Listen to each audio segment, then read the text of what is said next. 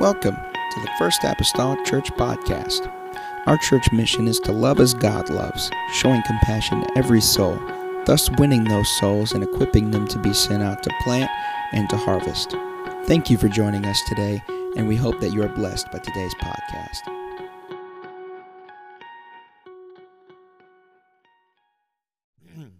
Daniel chapter number 2.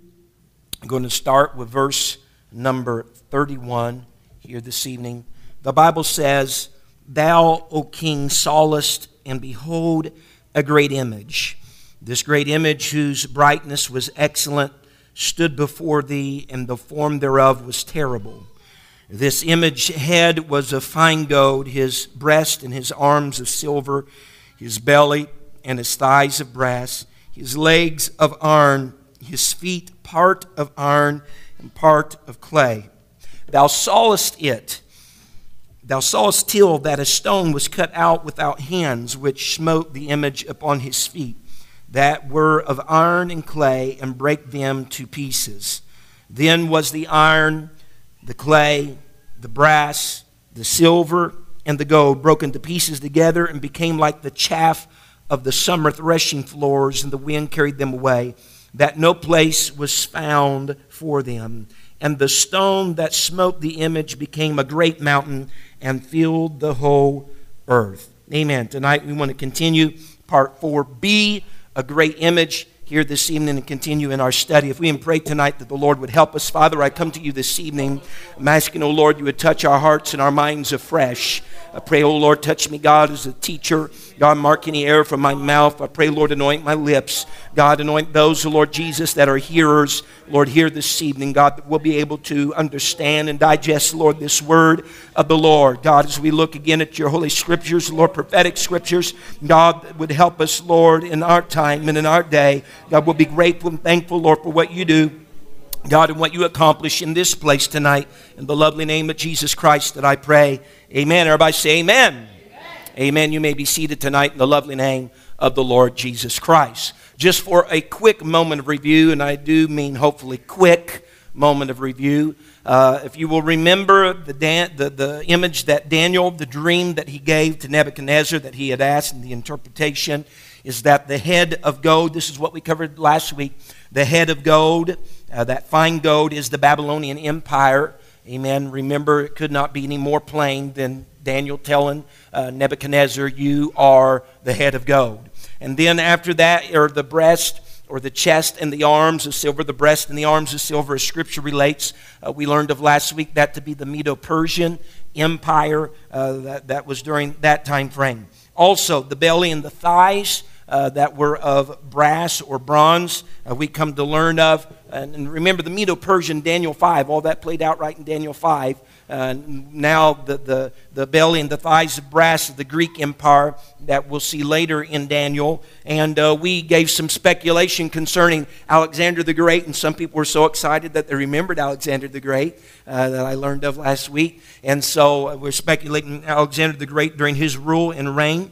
And then we came to the legs of iron that were symbolizing of the Roman Empire. And if you remember, it is not mentioned by name in the Old Testament. However, it is mentioned in the New Testament. The Roman Empire was the empire that was in existence whenever Jesus Christ was born into this world. And as, if you'll remember, and you probably can see that up here, I think over here on the left, I kind of changed it a little bit. As we go down this image, there is an increase of strength and a diminishing of value that takes place. The metals are increasing in strength from gold to silver to brass to iron, and then lastly the iron that's mixed with clay, which is not something that's very strong. I have that arrow going all the way down, but it should not encompass the crushing stone, all right, because it will be the strongest of them all, okay? But as far as the image itself going down to the feet, and so it's diminishing in value in the fact that the increasing of strength is that it can be seen that each kingdom is conquering the kingdom above it. Nebuchadnezzar starting out, but then the Medo-Persians conquered him. So evidently they must be stronger as an army in order to conquer, in order to overcome. But they are also stronger because if you will remember the different maps I've shown, and I'll show them again tonight, that territorially they increased in size. They increased in size territorially, if you'll remember. That was the Babylonian Empire, and just to give you an idea how it grows, again, if you look where the lines are for the Persian Gulf and where the lines are for Turkey up there, we'll see then as the Medo-Persian Empire took over, man, we have quite an expanse over here. The rest of Turkey is taken into consideration.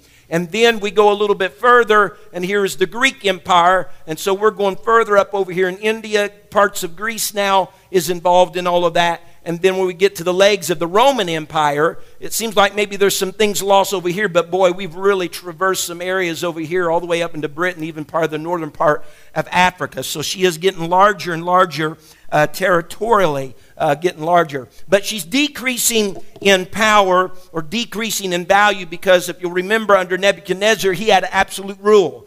No one's going to say anything to the king. He can do what he wants to do. He doesn't have to answer to anybody. He can make a law and turn around and change the law. It doesn't matter. But under the Medo-Persians, with the Medes and the Persians, there's a little bit of a dual rule that's going on. So it's becoming a little weaker because the more people you have per se in command, they say the weaker organization is. And so then we go from there to the rule of the Greeks, and under Alexander in particular, remember, he conquered the known world in about 13 years, but around age 32 or 33, he's sitting down and he's crying because there was no more worlds to conquer. And he died at a young age because of drinking and the fever, and he died, and he didn't have any sons to leave the kingdom to, so he left it to his top 4 generals. And so there's a dividing of power again among his generals. And then we come to the Roman rule, and Rome seems to be, having their iron fist, but they become a divided kingdom themselves. And sooner or later, Rome, the Roman Empire, is not overtaken by another empire, but they basically fade away. They have some internal fallout, internal dissolving that takes place. And then it brings us up to the feet that's part iron and part clay, because the Bible speaks of these kings as a plurality of kings that will have rule in that day and that hour, which we are still yet to see to come completely about. Amen. And so as we travel down this image, the metals change. However, after the legs of iron, we come to the feet that the Bible says is part iron and part clay. So unlike any other kingdom, you might say, before it, the metal, the iron that is, that was found in the legs is also now continuing into the feet, yet there is something mixed with it. There is clay that is mixed with it. And again, Rome never was destroyed. Rome, the Roman Empire, was never taken over. It just fell apart. The eastern portion of the empire, they were divided west and east. The eastern portion of the empire took about 1,500 years before they finally faded out. And throughout the ages, after there was this fall out or this falling apart of the Roman Empire, there were several different leaders that came to try to bring it back together, to try to revive it. Such people as Charlemagne or Napoleon, even Adolf Hitler, Mussolini, all these people tried to revive the old Roman Empire, but none of them truly ever succeeded in doing that. And you'll notice the iron and the clay in the feet, and particularly the feet, that in the Scripture we see that they are not described, the Bible does not describe them as a fifth kingdom. All right? We know very plainly that the Roman Empire, being the fourth kingdom and described as such, but this next empire, the feet, the iron and the clay of the feet, is never described in the Bible particularly as the fifth kingdom. Amen. They are seemingly more so seen as an extension of the fourth kingdom, because the iron that was in the legs also shows up in the feet. It's almost as an extension of the fourth kingdom. Now, some people call the feet, the iron and clay mixture, they call that the Fifth Empire. Some call it, and have done so, because we see the strength of Roman Empire still yet there in the feet, but now it has the weakness. Clay, actually. Clay's not very hard. That's the reason why potters use clay. They can mold it. It's malleable and pliable, and so they're kind of weak. The Bible says in Daniel chapter number 2 and verse 43, "And whereas thou sawest iron mixed with clay, they shall mingle themselves with the seed of men, but they shall not cleave one to another, even as iron is not mixed with clay." Amen. They shall mingle themselves with the seed of men. Some deduce that the clay may be some form of government that gives more rule to the people, more like a democracy, giving more rule to the people. Now, considering the idea of this iron and clay, something strong and something weak, a lot of people consider a democracy pretty strong, but whenever you start going at the will of the people, rather than the concise decisiveness of a single man, there can be some breakdown. I think to a certain degree we've seen that in our own country. However, pinpointing this in our day, there's a German book, and I'm not going to try to say its German title, but translated in English, it is Our World, Yesterday, Today, Tomorrow, 1800 to 2000. And it stated this. It said, by the 19th century, democratic freedom prevailed in nearly all civilized countries. And by the end of World War I, freedom's cause seemed to have approached final victory. With the revolution in Russia in 1917, dictatorship rose up anew. And since then, the 20th century has been characterized by coexistence and confrontation between dictatorship and democracy. It's almost as the strong arm of rule and that of the people, or if you will, clay. Amen. And note in Scripture that the Bible doesn't just mention only the feet, mentions part clay, part iron feet, but it states particularly the toes of the feet. The Bible says in Daniel 2 verse 44, "And in the days of these kings shall the God of heaven set up a kingdom which shall never be destroyed. And the kingdom shall not be left to other people, but it shall break in pieces and consume all these kingdoms, and it shall stand forever." Now, the feet, part iron, part clay, it mentions that, and right after that it says, "In the days of these kings shall God of heaven set up a kingdom." In other words, you look back in our history, and in our history, there is no record of such a time that fits the description of the time that's part iron, part clay of the feet in the image that Daniel gave unto Nebuchadnezzar. And with that being said, since there is not a time frame like that in our history, then it's either taking place now or in our coming future. This time of the feet, of part iron and part clay, I believe is starting to come together, but it's not yet been totally fulfilled. Because in the day of those kings, Scripture says, the God of heaven will set up a kingdom. Amen. And notice these kings in particular, and we'll look at this perhaps at other times throughout Daniel, but these kings will reign simultaneously. They will not be in succession, like there will be a king and then another one come after him, another one come after him, and then in the days of, because it says in the days of these kings, there's not a great probability, maybe in the Old Testament when people lived forever, but in our day there's not a great probability that if there was one king and another succeeded him, you got to the 10th, by the time you got to the 10th king, the first king would still be alive. All right?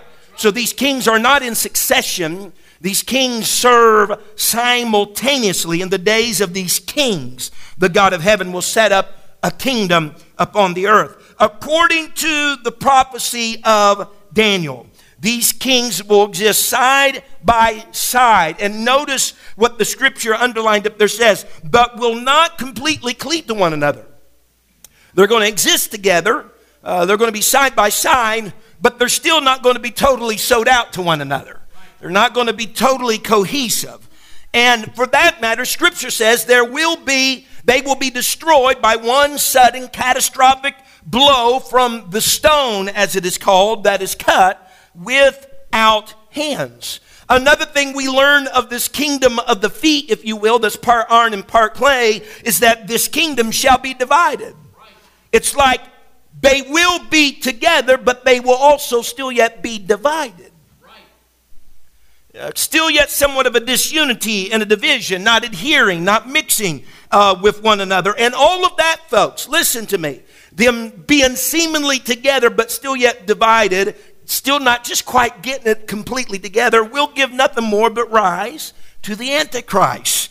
That will bring the supposed unity that he's promised to bring, per se, amen, to the world as we know it. It just sets it up. It sets the stage for people to be accepting of that. Amen. And since the iron is seen in the feet, as it was in the legs, it is commonly believed then that the time of the iron and clay in the feet is a type of the revived or if restored Roman Empire. Since the iron that was in the legs seems just to extend on down to the feet, it's like the old Roman Empire that dissolved internally, that was never conquered by another empire or nation, is going to come back to force and power, but not in the same strength that it had before. It's going to be mixed with clay. All right? Now, this is just for our understanding tonight.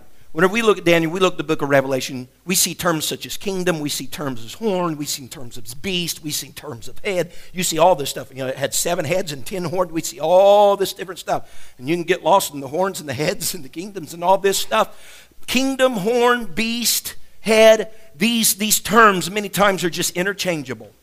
They all are relating to governments or kingdoms. Whenever you see a kingdom, it's talking about, you see a horn, it's talking about a government or a kingdom.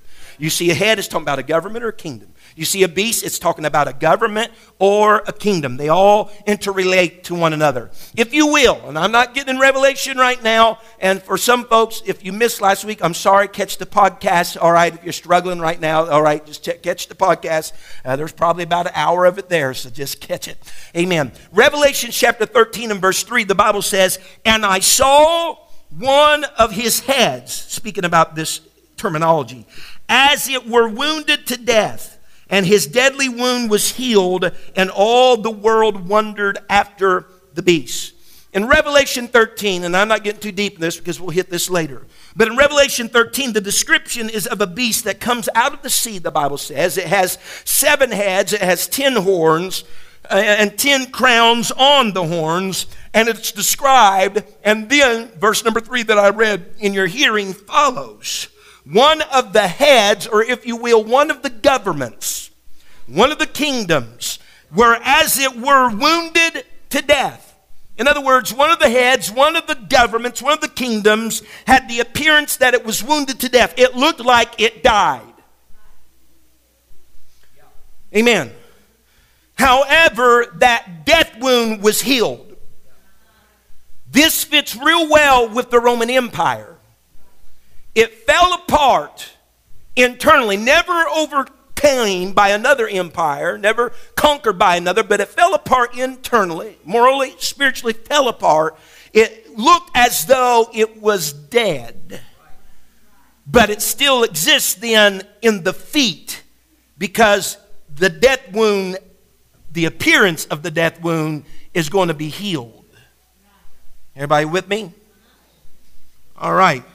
So when we go a little further, considering this, the Roman Empire was wounded per se, all right, somewhere around 476 AD. It's around that time frame that it began to lose power as an empire, somewhere around that time frame. However, the head's healing began, if I might say, on June the 8th, 1948, during what was called the Benelux Agreement. This was agreement through 3 small little countries, Belgium, the Netherlands, and Luxembourg. 3 small little countries. This healing, might I say, continued to take place a little further years down the road. And it was called the Treaty of Rome that took place on March the 25th of 1957. And there was this Treaty of Rome that was signed by the above three countries and three other countries, known as Belgium, or rather known as France and Italy and West Germany. All right? Now, just the Treaty of Rome. Just stay with me. Interestingly, in 1948, the year 1948, Israel was rebirthed as a nation. Israel got her nationality back in 1948. In that same year, 1948, that first agreement was signed to these three countries, and then in 57, three more added to it. After 1948, or during 1948, I might say, Europe started to come more and more together as a united federation. Amen. They did it for economy purposes. They did it for trade purposes. They did it for security reasons. And this Treaty of Rome that I spoke of has developed through the ages. From then until now, has developed through the ages to become what we now know as the European Economic Community, or other words for it, European Common Market, or the European Union. Has anybody ever heard of those? No? You should watch the news sometimes, or read a newspaper, or read a world news, or something of that sake. That Treaty of Rome back in 57, but before that, 1948, starting with those three countries, started this roll ball effect until now. We know them more than likely. They're called a lot of times the European Union. Someone say amen. Now, I want to preface what I'm about ready to do here for the next few moments, okay? Because the next few minutes of information I'm going to share with you is simply just a possibility, an option to consider of what the feat of iron and clay could possibly be, because it's still in front of us. It's still something to come about. I can give you options. I'm not going to stand up here and say I'm a know-it-all and that's the one it is. Well, you feel bold enough to do that, you go and do that in the privacy of your own house. But I don't feel bold enough to do that. These are things that are unfulfilled. But sometimes we can see things develop that start to line up a little bit with what may be or what could be. And so that's the way in which I'm going to present it, okay? Everybody all right with that? All right. The Roman Empire once occupied portions of the territory of Europe that has now revived as the European Union, this confederacy called the European Union. And the reviving of Europe together, after it fell apart under the Roman Empire, this reviving and coming back together, they decided that when they came back together, they were not going to revive it by force, because they had already went through World War I and World War II and seen that fighting didn't really solve a whole lot of stuff. And so they weren't going to come together by force, and so they desired, that it was unsuccessful doing anything by force, we're going to come back together. The reviving is going to take place through the vehicle of peace, through the vehicle of unity. And so what's interesting today, the European Union covers much of the same territory as the old Roman Empire. Now, this is the old Roman Empire that I showed to you earlier. You see where it's landscape. You have to pay attention because the next map is different from this as far as how it's laid out. But you see where the Roman Empire is. This is today, currently, the European Union. Now, let me back up again. Draw your attention. You see where Turkey is. You see up here in Britain, Spain, all right? Right in here below Germany.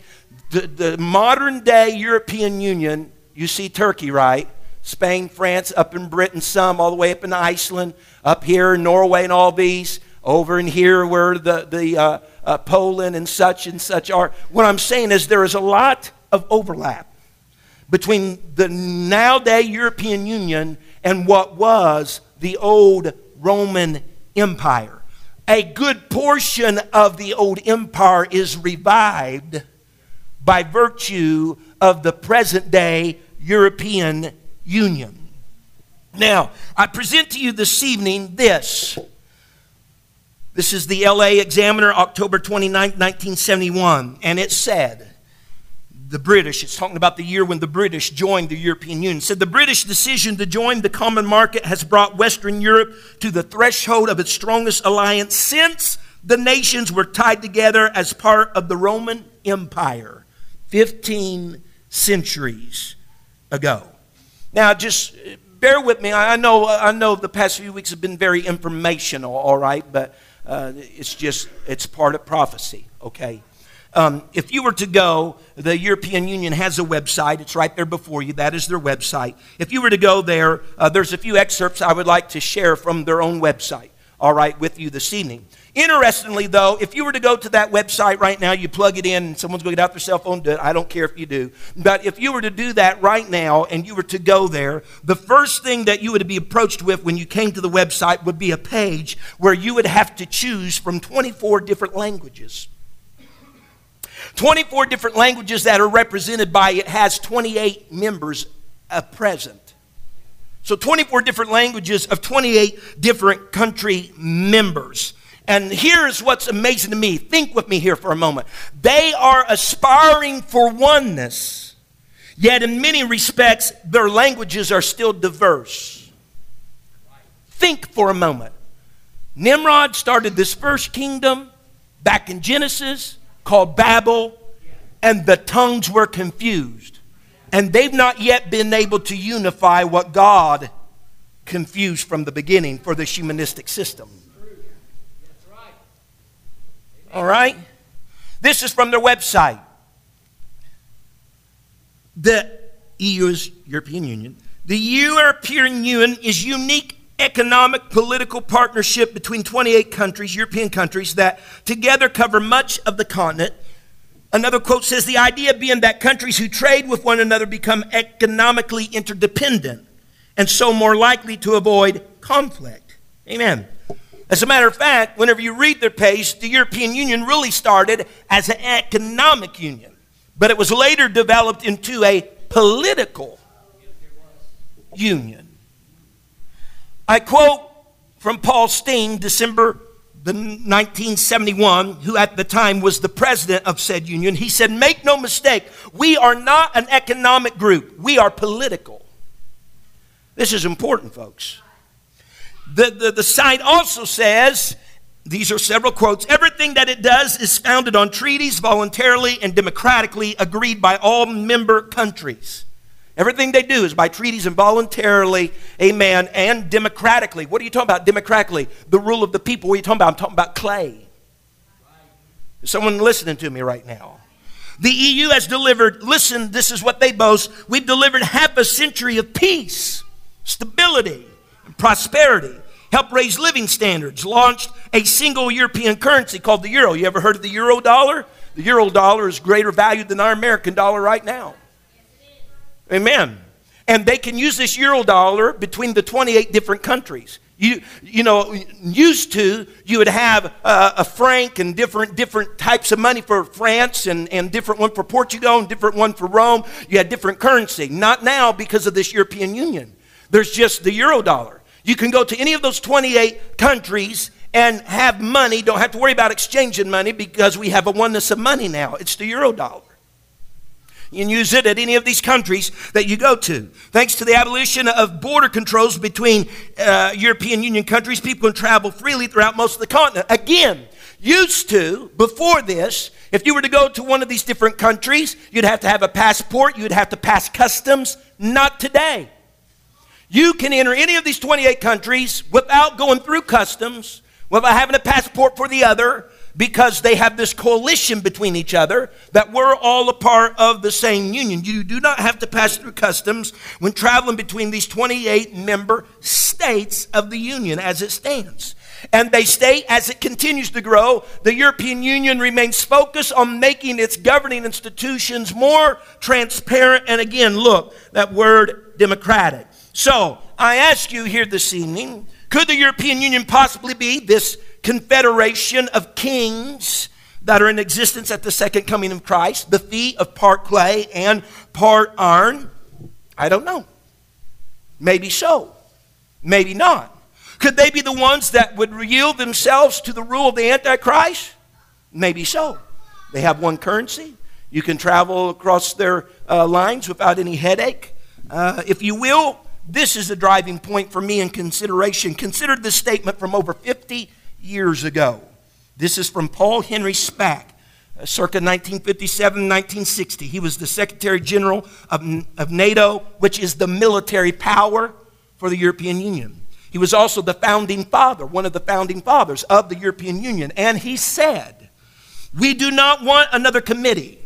We have too many already. What we want is a man of sufficient stature to hold the allegiance of all the people, to lift us out of the economic morass in which we are sinking. Send us such a man, and be he God or the devil, we will receive him.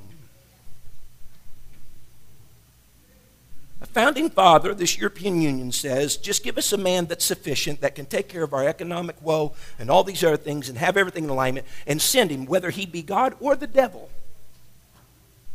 and we'll receive him. In more recent years, Jack Lang, a former member of the European Parliament, with the European Parliament is kind of a similarity would be like being a member of our Congress. It's kind of the Congress for the European Union. The European Parliament is. In more recent days, he said the European Union needs a single figure at the helm. Well, you say, well, I'm trying not to make too much guessing out of this, but what that could be pointing towards is them just waiting for someone, an antichrist, with the answer, with the rule, to devise what's needed with their economic crisis, their border crisis, their church crisis, all this other, a single figure. That's what they're even asking for. And they might just get exactly what they asked for. So we'll discuss some other details perhaps about this possibility, because there's a whole lot of other interesting things concerning the European Union. And if you want to do some homework, go on and start looking into it, and you'll find some things. But we'll get to maybe other details as we go along the way, because again, we can't just unfold everything at once. Trying to unfold it as it comes along, as Daniel had to unfold. And so we'll discuss some of that again. So I want you, though, absolutely to consider that as an option. But another option you might consider is the United Nations. Amen. And just real quickly, if we could just consider a few things, consider the oneness, or if you will, the one world order of the United Nations and what it's associated with. The United Nations is the parent organization of the World Bank Group, consisting of these agencies: the International Monetary Fund, established in 1944, the International Financial Corporation, begun in 1956, and the International Development Association, founded in 1960. The United Nations also has a world court that's otherwise known as the International Court of Justice. Amen. Created by the Charter of the United Nations in 1945. Now, at present, the decisions, it would seem, of the world court are not always honored. We've seen that just in recent days with Syria. All right? They're not always honored, but as the United Nations and their military grows stronger, the actions of the court's going to become more binding, because they'll have a military power that will be able to enforce it. Not only that, they're part of the international health system. You have HMO, they have WHO, which is the World Health Organization, what that stands for. So that, and just real quickly, that's another prospect or another possibility that you might want to consider or look at here this evening. Amen? Now, no, I got the rock down there. I got question marks at it. We're at the crushing rock stage of things. This is still yet in our future. Note that the stone strikes the feet that are part iron and part clay. Okay? So therefore, in order for the stone to strike the kingdom of the toes and the feet of iron and clay, then that has to be in existence. The stone's not striking till that's in existence, because that's where the stone strikes. All right? There is not going to be any premature second coming of the Lord. Whenever I speak of second coming, I'm talking about when he comes back and sets up his kingdom on earth. I'm not talking about the rapture. All right? The rapture takes place before he comes back and sets up his kingdom upon the earth. All right? But he's not going to do that until this system of the feet, of part iron, part clay, is in existence, because that's where the stone strikes. Well, who or what is this stone? Anybody got any ideas? Who or what is this stone? Let's look at a few verses of Scripture that just speaks in things, and this is just a few. There's many. Isaiah chapter 28 and verse 16. Therefore, thus saith the Lord God, behold, I lay in Zion for a foundation, a stone, a tried stone, a precious cornerstone, a sure foundation. He that believeth shall not make haste. The Bible also says in Ephesians 2:20, and are built upon the foundation of the apostles and prophets, Jesus Christ himself being the chief cornerstone. Luke chapter 20 and verse 17, and he beheld them and said, what is this then that is written? The stone, this is Jesus speaking, which the builders rejected, the same has become the head of the corner. In verse 18, whosoever shall fall upon that stone shall be broken, but on whomsoever it shall fall, it will grind him to powder. In other words, whatever falls on this stone shall be broken, but on whatever this stone falls, it'll be ground to powder. Notice, the stone that comes in Daniel chapter number 2 and hits this image, remember, it pulverizes the image, all the metals, and it is as chaff of a summer threshing floor. Ground, if you will, to powder.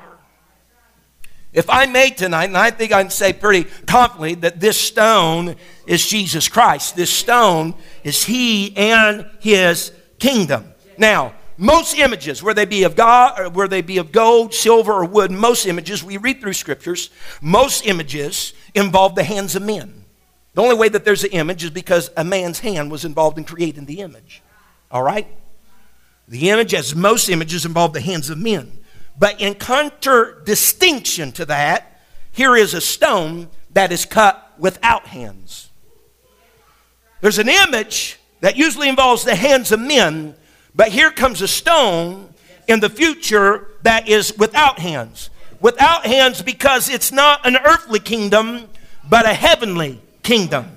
A heavenly kingdom that will be established on the earth at the time when the completion even of the Lord's Prayer will come. His will be done on earth as it is in heaven.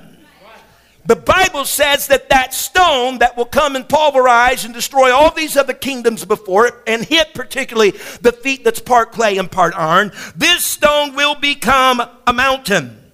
Amen. This stone will become a mountain. That kingdom that will be established will be what you and I have through the ages studied to be the millennial kingdom of the Lord Jesus Christ. Whenever He'll reign on the earth for 1,000 years, and then He will establish a permanent kingdom and a new heaven and a new earth. Amen, will be there for all eternity. All right? The Bible says in Daniel 2 and verse number 44, in the days, back to this verse, in the days of these kings shall the God of heaven set up a kingdom which shall never be destroyed. He will set up a kingdom which shall never be destroyed. Look at the last phrase. It shall stand forever. You remember the prophecy of Isaiah 9 and 6?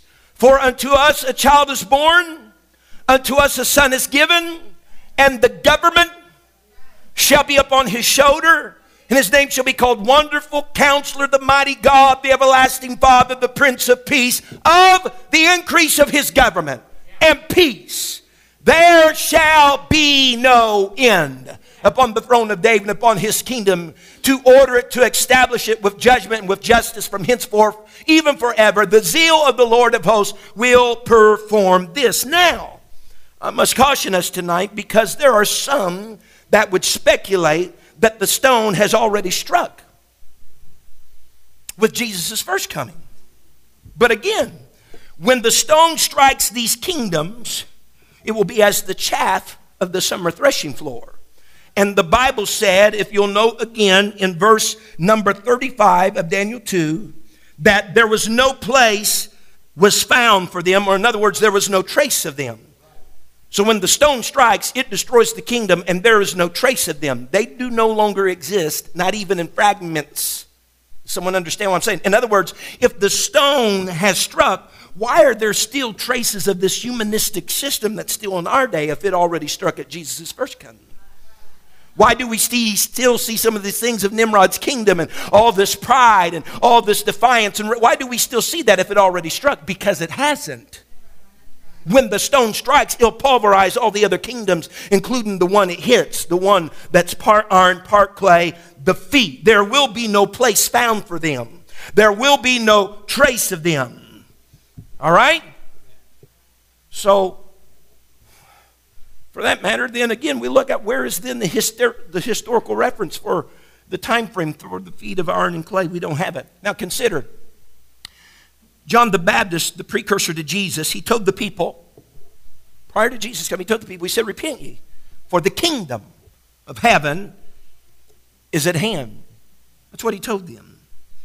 And then it was because whenever Jesus came into the world, upon the earth, he was deemed as a king. And wherever the king is, there is a kingdom.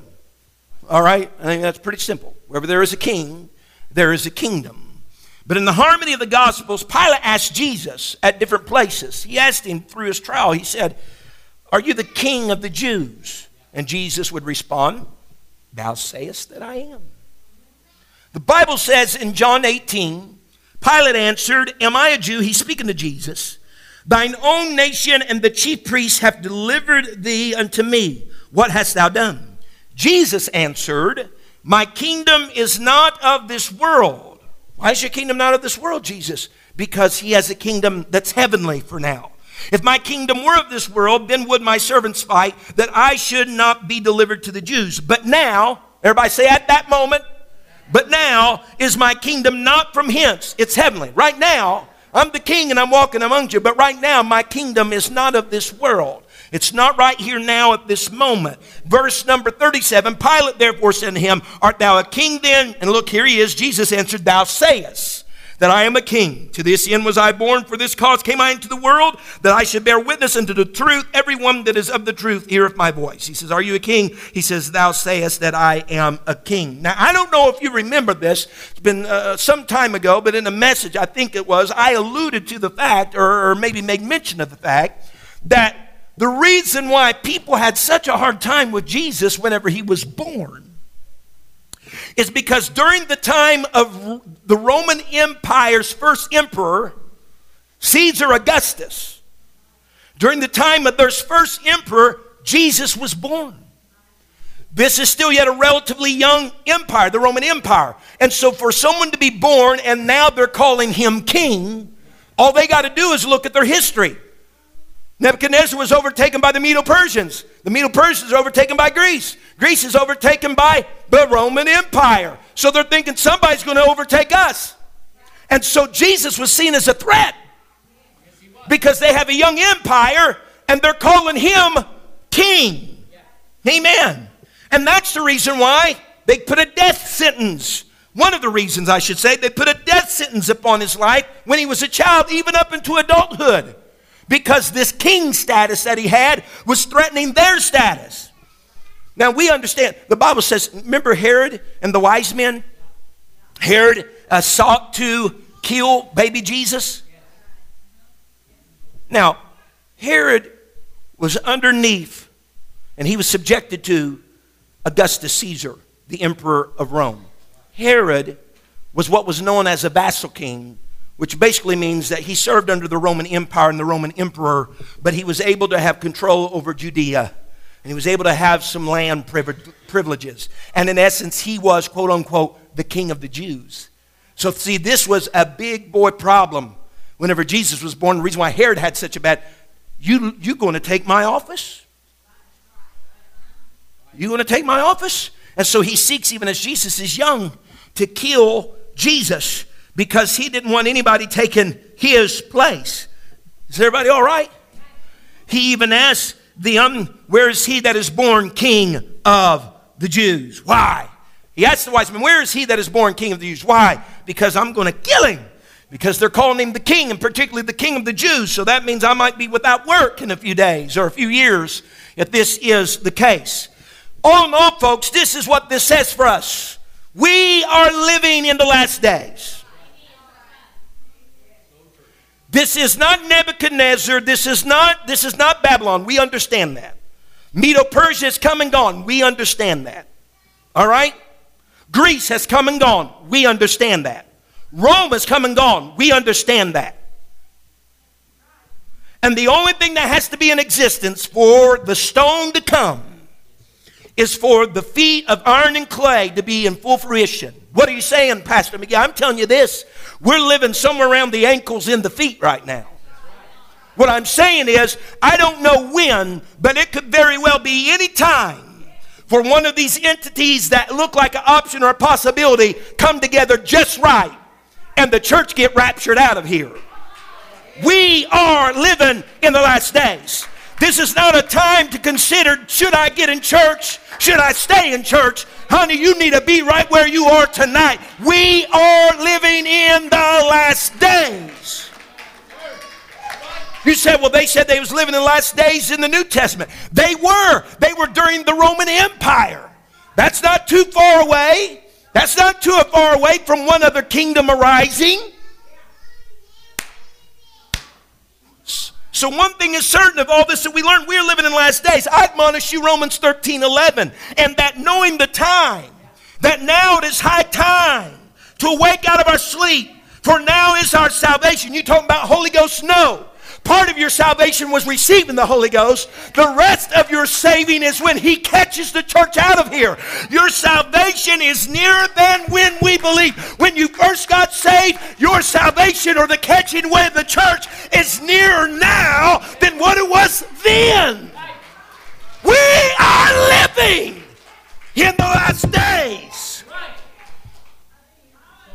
Hallelujah. It could be any day. It could be any day. And I don't know every dynamic that has to come into play. I know what Scripture tells me, but I don't know every dynamic. And I don't know the exact entity that it will be. But it will be. Yes, it will. If you'll consider just for a moment, I'm almost getting excited.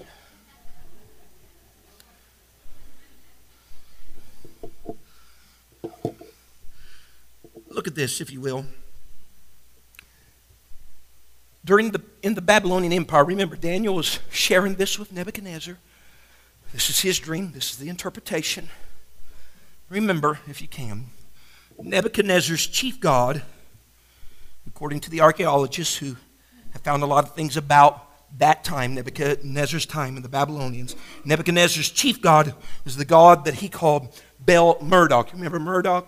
You remember me saying that? It's kind of a weird thing, so you kind of latch on to it.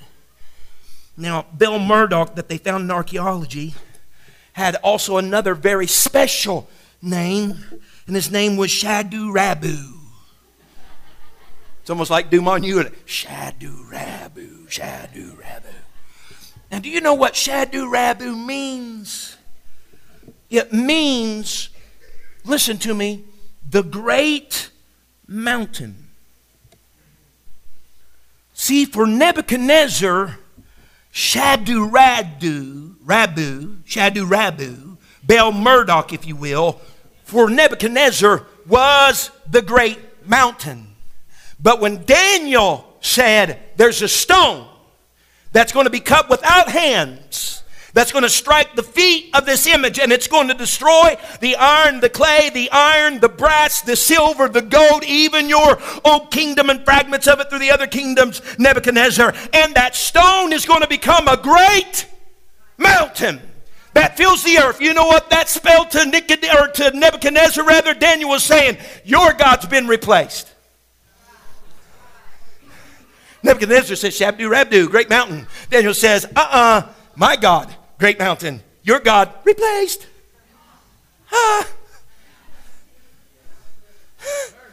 Notice verse number 45. There is no questioning this, folks. You can read down through there. Let's just do it just for the sake of it. I still got time. For as much as thou sawest that stone was cut out of the mountain without hands, and it brake in pieces the iron, the brass, the clay, the silver, the gold. It's all these kingdoms of the earth.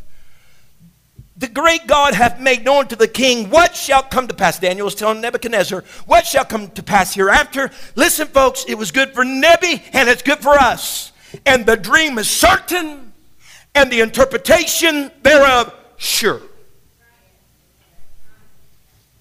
God's not changing his mind on this stuff.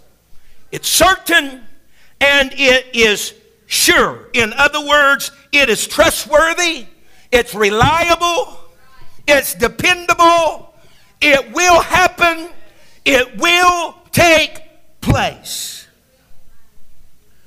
Someone say amen. Now in the closing verses of Daniel 2, and yes, we are coming to the close of Daniel 2. We're still in Daniel 2, if anybody wanted to know.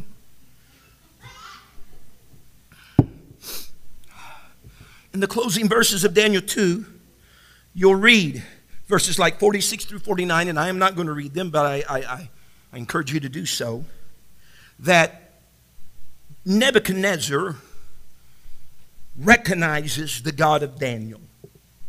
He speaks how Daniel's God is a God of gods, the Lord of kings, a revealer of secrets, and seest what couldst reveal this secret.